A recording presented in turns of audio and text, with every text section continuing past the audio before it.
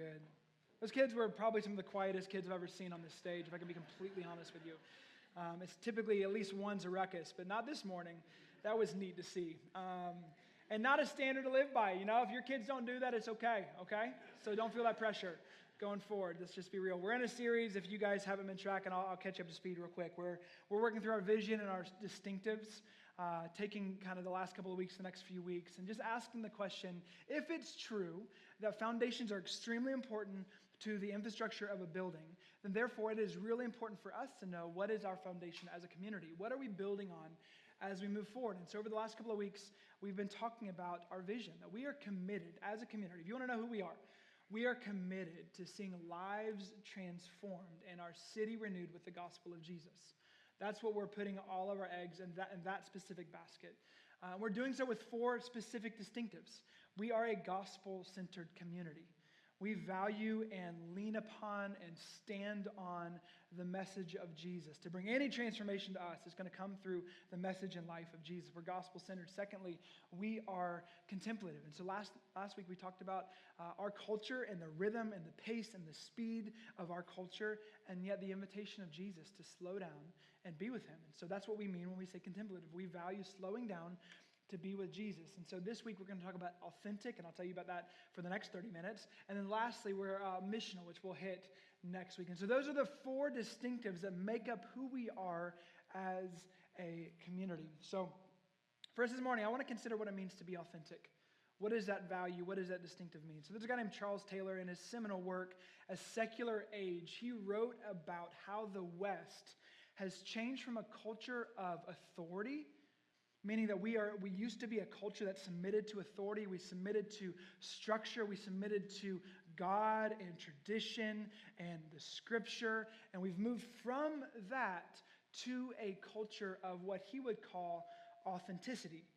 Meaning we used to live by these external structures, and now the thing that drives us for the majority of the Western culture is this internal, authentic self and what it wants. And so that's the thing that's now shaping and shifting us as we move forward, whatever our self wants. And so in secularism, authenticity means the embrace of coming as you are. And we hear this over and over again in our context, in our culture. This phrase, come as you are. We get these popularized phrases like, you do you. Phrases like, speak your truth. Phrases like, be true to yourself. Phrases like, follow your heart. So the self is now the gold standard. That is now the norm for Western society. That's what it looks like to live in context in this Western civilization. However, we were not designed, God did not design us for ourself to be the guiding principle. We were never designed for ourselves to be the autonomous guiding principle. That's actually crushing for humanity. That's partially why we have an uptick in anxiety, because there's more to it than that, but it's not less than that. This pressure that we feel that we have to define ourselves. We have to carry what God was only designed to carry. We feel the pressure to carry ourselves. So that guiding principle of you do you, married with being told that we have to allow our desires to define who we are. And the reality is our desires contradict, and our heart oftentimes it can't be trusted. Like, think about it like this. I want to be a good and present dad, but I also want to just shut my door and watch sports for a lot of hours. Like, isn't that conflicting? It's 2 desires that I feel simultaneously. I want to live content, living generously, and I also want to buy a bunch of stuff. We have conflicting desires. I want to soak my mind in the scripture and my mind in the word and be a prayerful man, and I also just want to stay up and watch the next series on Netflix. We have conflicting desires, and so if we allow our desires to define us and shape us and be the deciding factor of how we do things, we're going to be all over the place. We are conflicted. So being true to yourself is horrible advice. And it is not the way of Jesus. So give it time, and secular authenticity always leads to slavery. A pursuit of autonomy will always lead to enslavement. Just give it enough time. You run the course and you live out the desires that you want in your heart. You give it enough time, and you'll find that you'll become enslaved to something you did not realize that you would be enslaved to. So the invitation of Jesus isn't just to come as you are. It is to come as you are and not stay there. And that's what we mean when we say authentic. We want to be a community who comes as we are, yet we're not willing to stay there. This is the invitation. This is the distinctive that we're wanting to talk about this morning, to be authentic. To be authentic means that we want to come as we are, but not stay there. It's an invitation not to enslavement. It's an invitation to deep, meaningful transformation. So at Sojourn Connect, which is what we do every quarter, it's an opportunity. If you're new or newer to our community, it's going to be happening in June. It's a time where you can learn more about who we are, our leadership, and dial into our distinctives and where we're going. And at Sojourn Connect, we go through a pretty lengthy document of kind of articulating the things that we adhere to. And so in Sojourn Connect, there's a paragraph here that I want to reference about what it means to be authentic. At Sojourn, we invite you to come as you are, no matter where you are on your journey of faith. We desire that you would feel safe to come with your questions, your doubts, and your hopes, and together we can allow the beauty and truth of God's word through God's Spirit to change us. However, we don't end with come as you are, because the gospel offers us more than staying where we are. It invites us to something much more wonderful. We say come as you are, but don't stay there, because we believe the power of the gospel through the Spirit has the ability to lead us into maturity and transformation. This is what I mean when I say authentic and what we value when it comes to authenticity. See, the Christian journey is a journey. It's not an end goal. It is a journey, and it's a journey of progressive transformation and sanctification. So this is what Jesus has invited us into, and I just want to drill into this morning. I want to consider what it looks like for Jesus not just to change our outer, but to change our inner self and actually form us more into the image of Jesus. So we're going to look at this, what it means to come as you are and not stay there. I got a few texts I want to look at. Again, I said Galatians. Some of you are there. Most of you aren't. If you have your Bible, you can turn there. You're welcome to bring your Bible here. I know that might sound crazy, but you're welcome to bring your Bible, and you're welcome to open it. There's something beautiful about just feeling the text. But if you don't like that, you prefer your phone and getting headaches from the blue light, you're welcome to do that. And so you can just open up your app to the Bible app if you have it. But Galatians 4, we're going to look at a few texts in Galatians.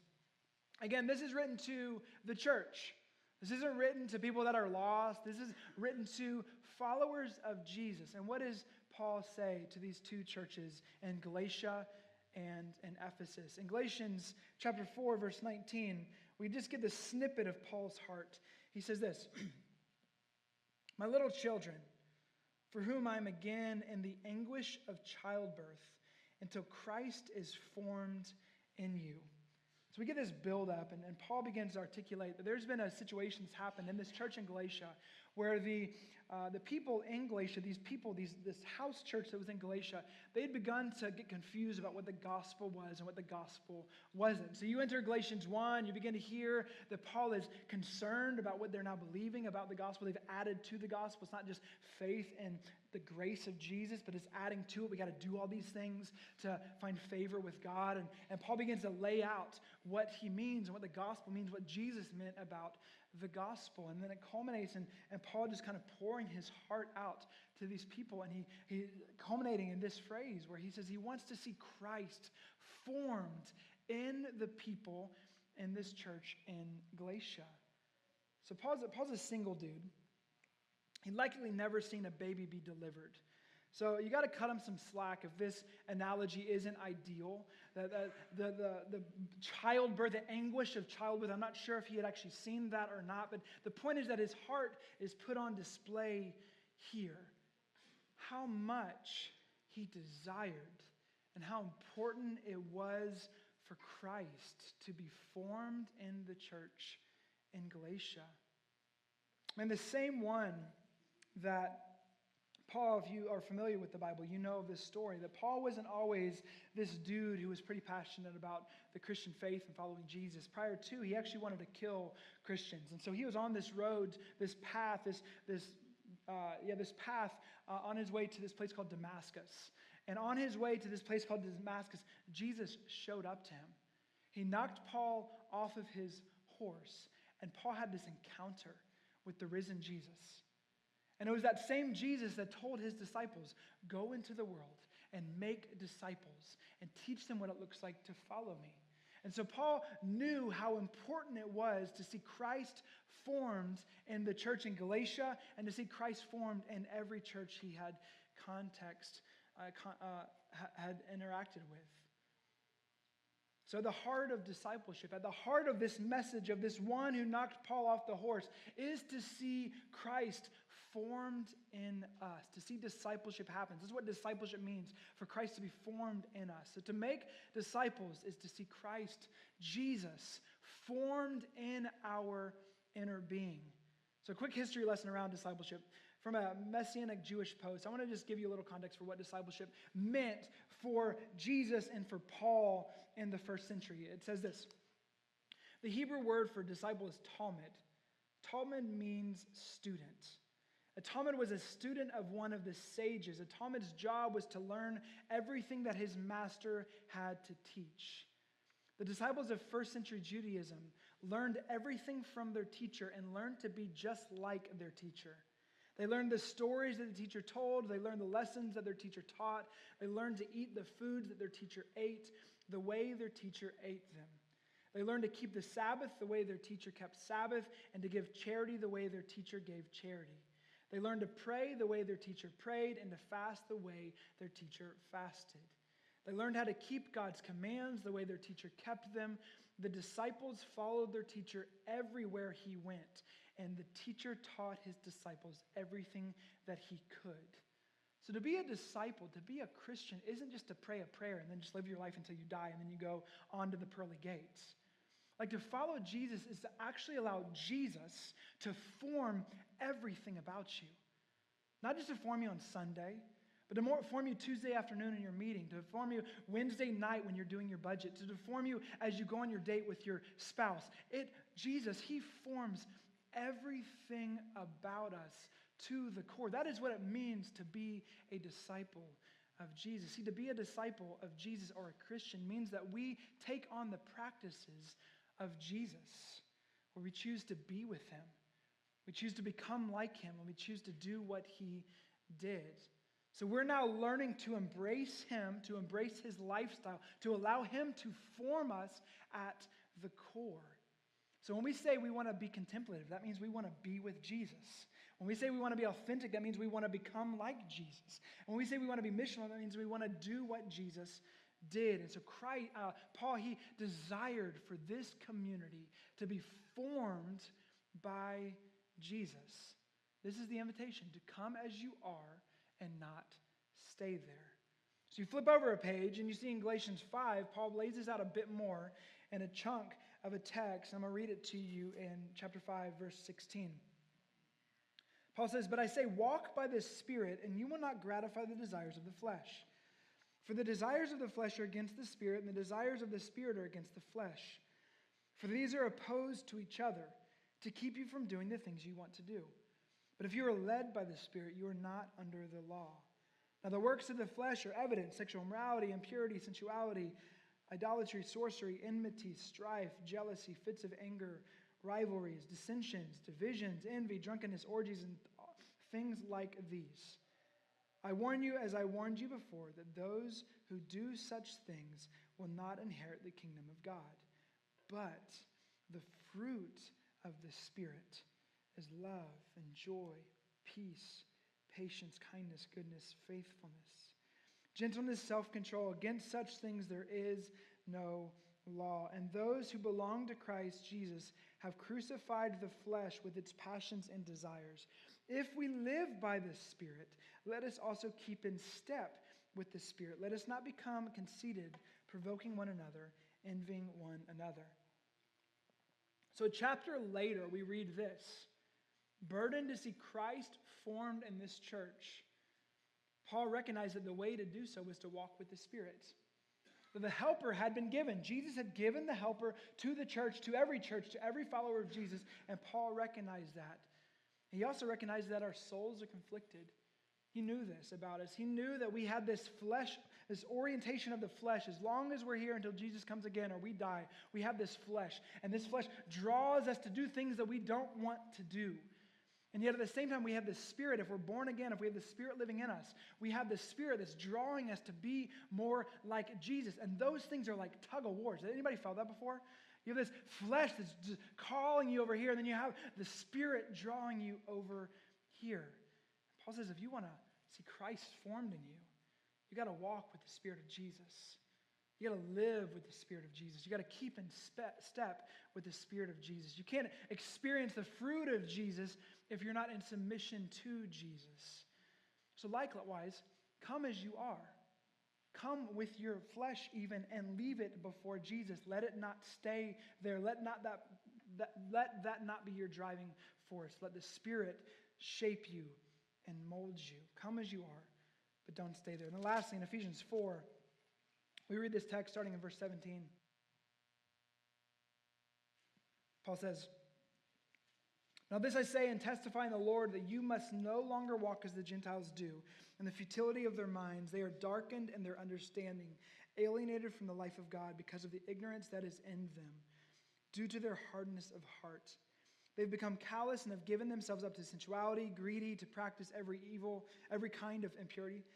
But that is not the way you learned Christ, assuming that you have heard about him and were taught in him, as the truth is in Jesus, to put off your old self, which belongs to your former manner of life and is corrupt through deceitful desires, and to be renewed in the spirit of your minds, and to put on the new self, created after the likeness of God in true righteousness and holiness." And so again, Paul writes to Christians, and he recognizes that we have to actively put off the old self. There are tendencies, there are habits, there's things we've learned from our parents, there's things we learned from our culture, that we have habits, and there are things that we have to put off, and we have to actively put on other things to actively follow Jesus. He says, don't just become a subculture of the world. You know, you will never be distinct if you take the world into the church. We're never going to be distinct. We're never going to be a city on the hill. We're never going to be unique. We're never going to be different to this world if we look just like the world, but we just show up on a Sunday morning here. He says, don't walk as the Gentiles do. He says, be formed by Jesus. See, we didn't learn discipleship this way, is what he says. This was never the plan of the church. The plan for the church was for us to be distinct. The plan for the church was for us to be a water to the soul of the world around us. The plan of the church was for us to be an oasis in the desert, to be hope in darkness, to be light in chaos. And if we allow the world, if we allow politics, we allow secularism in the people of the church, then everything beautiful about the church becomes muted. Have you ever muted a TV? What can't you hear when you mute a TV? You can't hear anything, right? And likewise, if we allow that to happen for us as well, we stay just like the church and we don't become distinct, and we will be just like the world and we will be muted to the world. He says, put it off. Put off those former ways. Come as you are, but don't stay there. Recognize your shortcomings. Hear Jesus' invitation.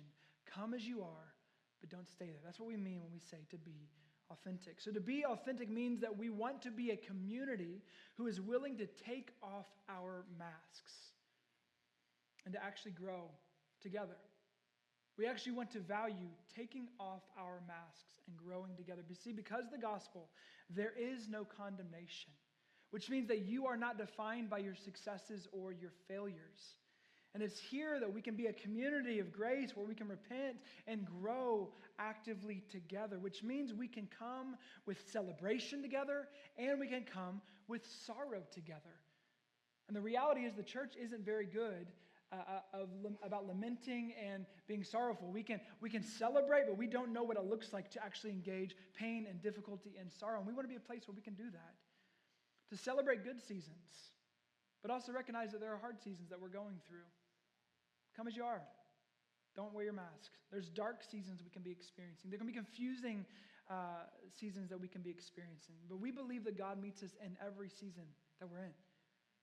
There's times where it's easy, times where it's hard, and we want to be a support and a buoy for each other so that we can actually grow together. See, it's our work to know where we are and discern where God is in our journey. And it's our work to be curious about where we are. Like for you right now, where are you? Are you in a season where things are going well or things are really difficult? And what are you doing with that? Are you highlighting the celebrations and suppressing the difficult things? And we're never going to grow if we wear a mask. And we're invited to come as we are and not stay there. To embrace our reality, whatever our reality is. It is the message of Jesus that frees us to come as we are and not stay there. So I want to end our time with 4 cultural values that we want to adopt as we become a people who are being authentic. The first is this. We want to allow the gospel to define our identity. Truly, to allow the message of Jesus to be the greatest identity shaper in our lives. Friends, you are more than what you do. You are more than what you produce. You are more than what you have. And you're more than where you are in the spectrum of worldly success. It'd be sad if we were just the summation of those things, but we're not. As followers of Jesus, we are defined and redefined by the love of Jesus. It becomes the most important things to us. So friends, we are invited because of that to take your mask off, to exhale, to take the false self-jacket that I'll get into in just a minute off, and to recognize that in spite of your accomplishments and failures, you are loved by Jesus. And that's good news for all types of us, that is the core reality that defines us. And for me, I've mentioned this before, I'll share it again, that my journey, I learned through a variety of reasons that to be lovable, I don't know what was the cause of this, but to be lovable, I had to prove it with my life. I had to prove that I was lovable with my life. And so I began to believe, I don't know why, but I began to believe that I was the summation of my works and my accolades, that I needed to impress people or I failed. And so for a lot of my life, up until about 7 years ago, I lived functioning, not aware of that, just living my life in that way. And it all came to a head. We planted Sojourn almost 10 years ago. And I had hit this emotional wall. And for me, it played out. It was a Mother's Day in 2014. Again, I've shared this story before. It's been very impactful for my life. It was a Mother's Day 2014. We had planted a few years before that. We started the church a few years before that. And it was a Mother's Day. We were meeting at a Lutheran church at the time. We were meeting in the evening. And so we had a very small community. We had not grown since we had started, and about half of our people were with their moms, as they should have been. And so I had a friend who'd come in to preach that Sunday, that evening, and he was planting a church south of here. And his core group, which is like the group that you have before you plant, was 3 or 4 times the size of our group 2 years in. And so he came, he shared, we were just teeny weeny, and he left, and Alex and I were talking, and I just felt this sense of embarrassment.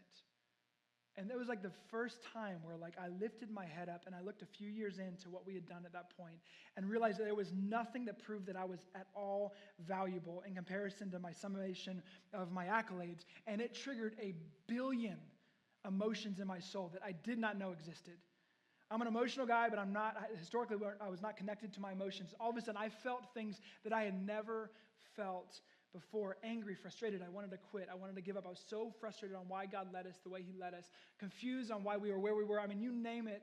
I was disheartened and probably in a place of depression. And from there, I went to counseling and I began to take my mask off. Began to recognize that I was defining myself by things that I didn't know that I was defining myself by. Things that Jesus never called me to define myself by. And over time, I began to see Jesus' invitation to not define myself by my summation of my accolades or my failures. That those things don't do anything to me. That I heard this phrase from somebody and it just resonated in my soul. That the love of Jesus is the most important thing about you, and because of it, you have nothing to prove. The love of Jesus. Truly, this isn't just I feel like sometimes even us dudes can kind of hear this and be like, oh, that's good for a women's conference. But no, for us. Like for real. Like the love of Jesus is the most important thing about you. And because of it, you have nothing to prove. Your career is never going to give you what you think it's going to give you. Your future dreams are never going to give you what you think it's going to give you. But the love of Jesus is the most important thing about you, and because of it, you have nothing to prove. Henry Nouwen says that I am the beloved child of a loving Creator. And we need, this is an oasis to our soul. See, you are loved by Jesus in spite of your accomplishments and in spite of your failures. See, we want to allow the gospel to, not just on Sundays, but in our lives, actually shape our identity. That's a cultural value we have.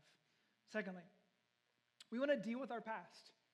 We want to deal with our past. Your family of origin is the single greatest influence in your life, for better or worse. And some of us have lived all of our life, never once engaging the most important influence in your life.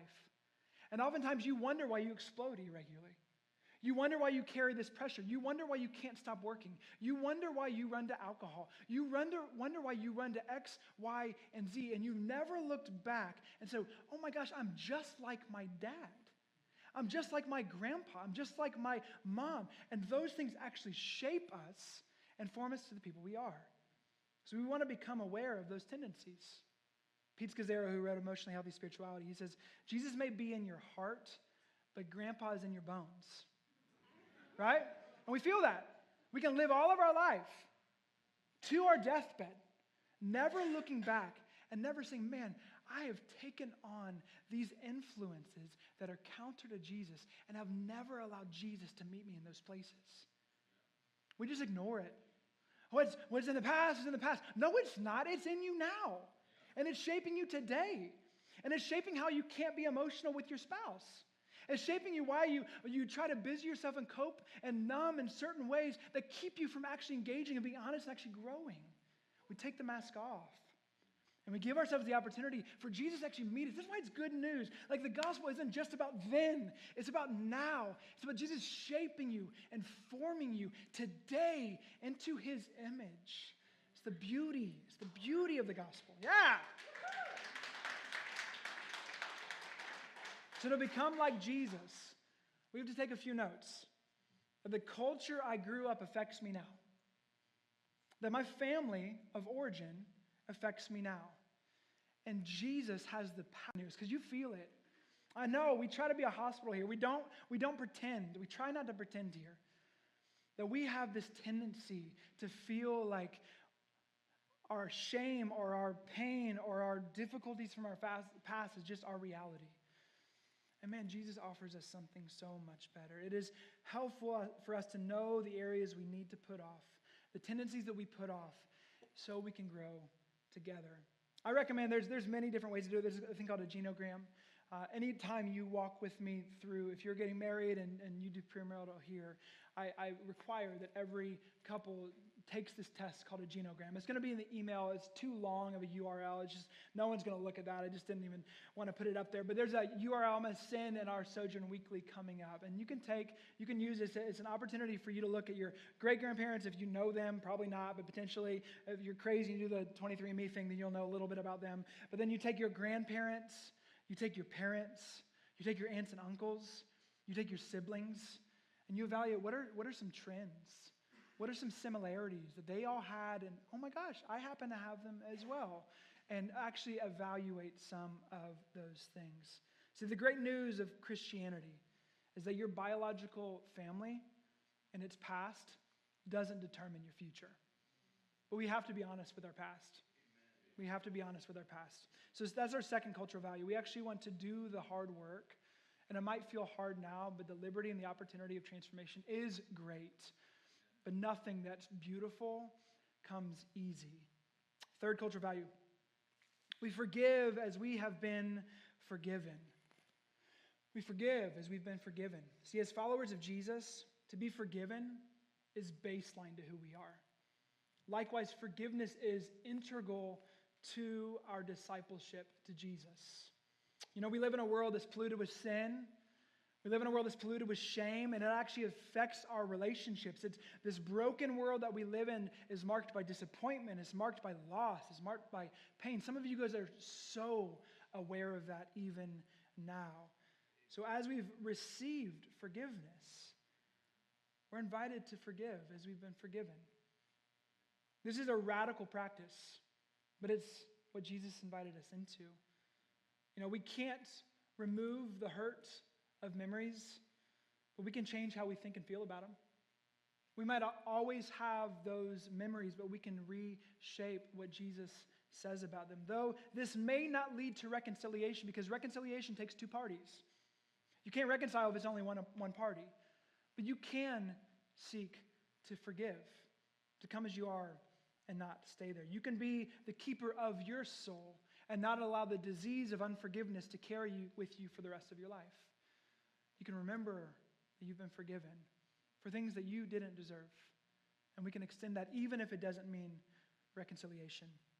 Lastly, cultural value of authenticity is that when we want to become a people who love well, the whole point of this isn't just to become a silo that's become developed and matured. Your soul has been matured in a silo. No, the whole point is to give it away.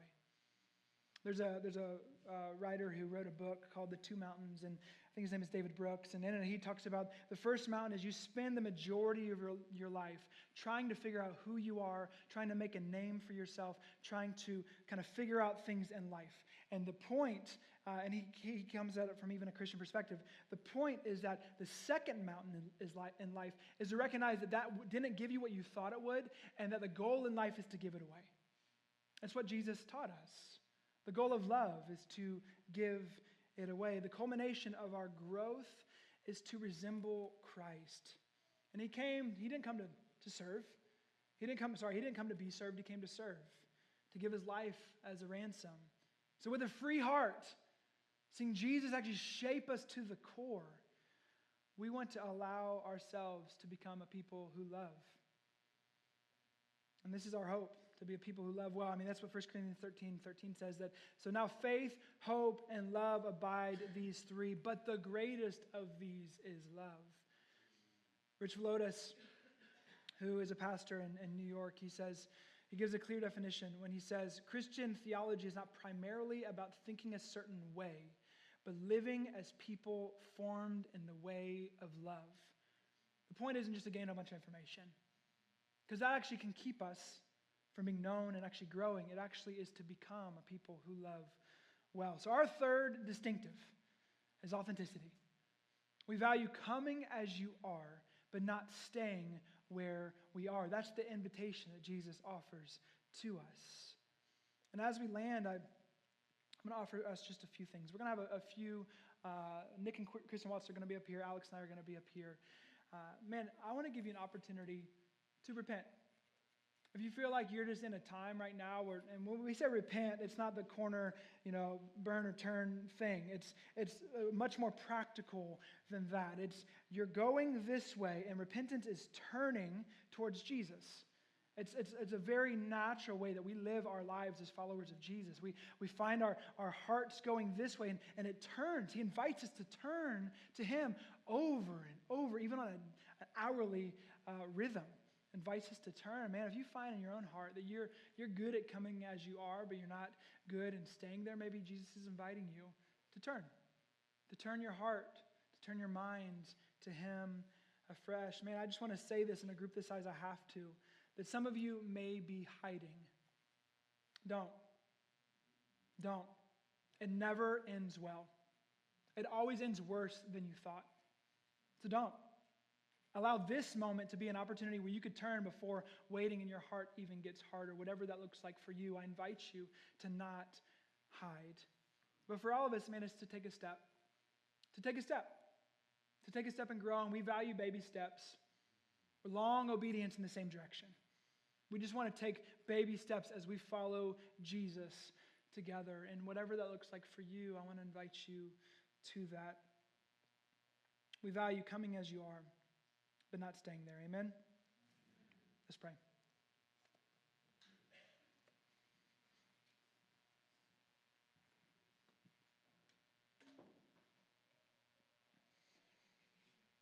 So, Father, we give you thanks this morning for your mercy. We thank you for your kindness. We thank you for your care. We thank you that you care about us enough to not leave us where we are. Thank you that you're active and you're pursuing us and you're seeking us out and you're drawing us afresh, Lord. We thank you for all that you've done for us. Lord, and my friends, this morning, I pray that you would remind us of your love and your care. The love of Jesus is the most important thing about us, and because of it, we have nothing to prove. Let that echo in our soul afresh today, God. Give us the courage to take our masks off and just be honest with where we are and be willing to grow. Lord, we invite you, committed to seeing lives transformed with your gospel. Let it be so, by your Spirit. In Jesus' name, amen.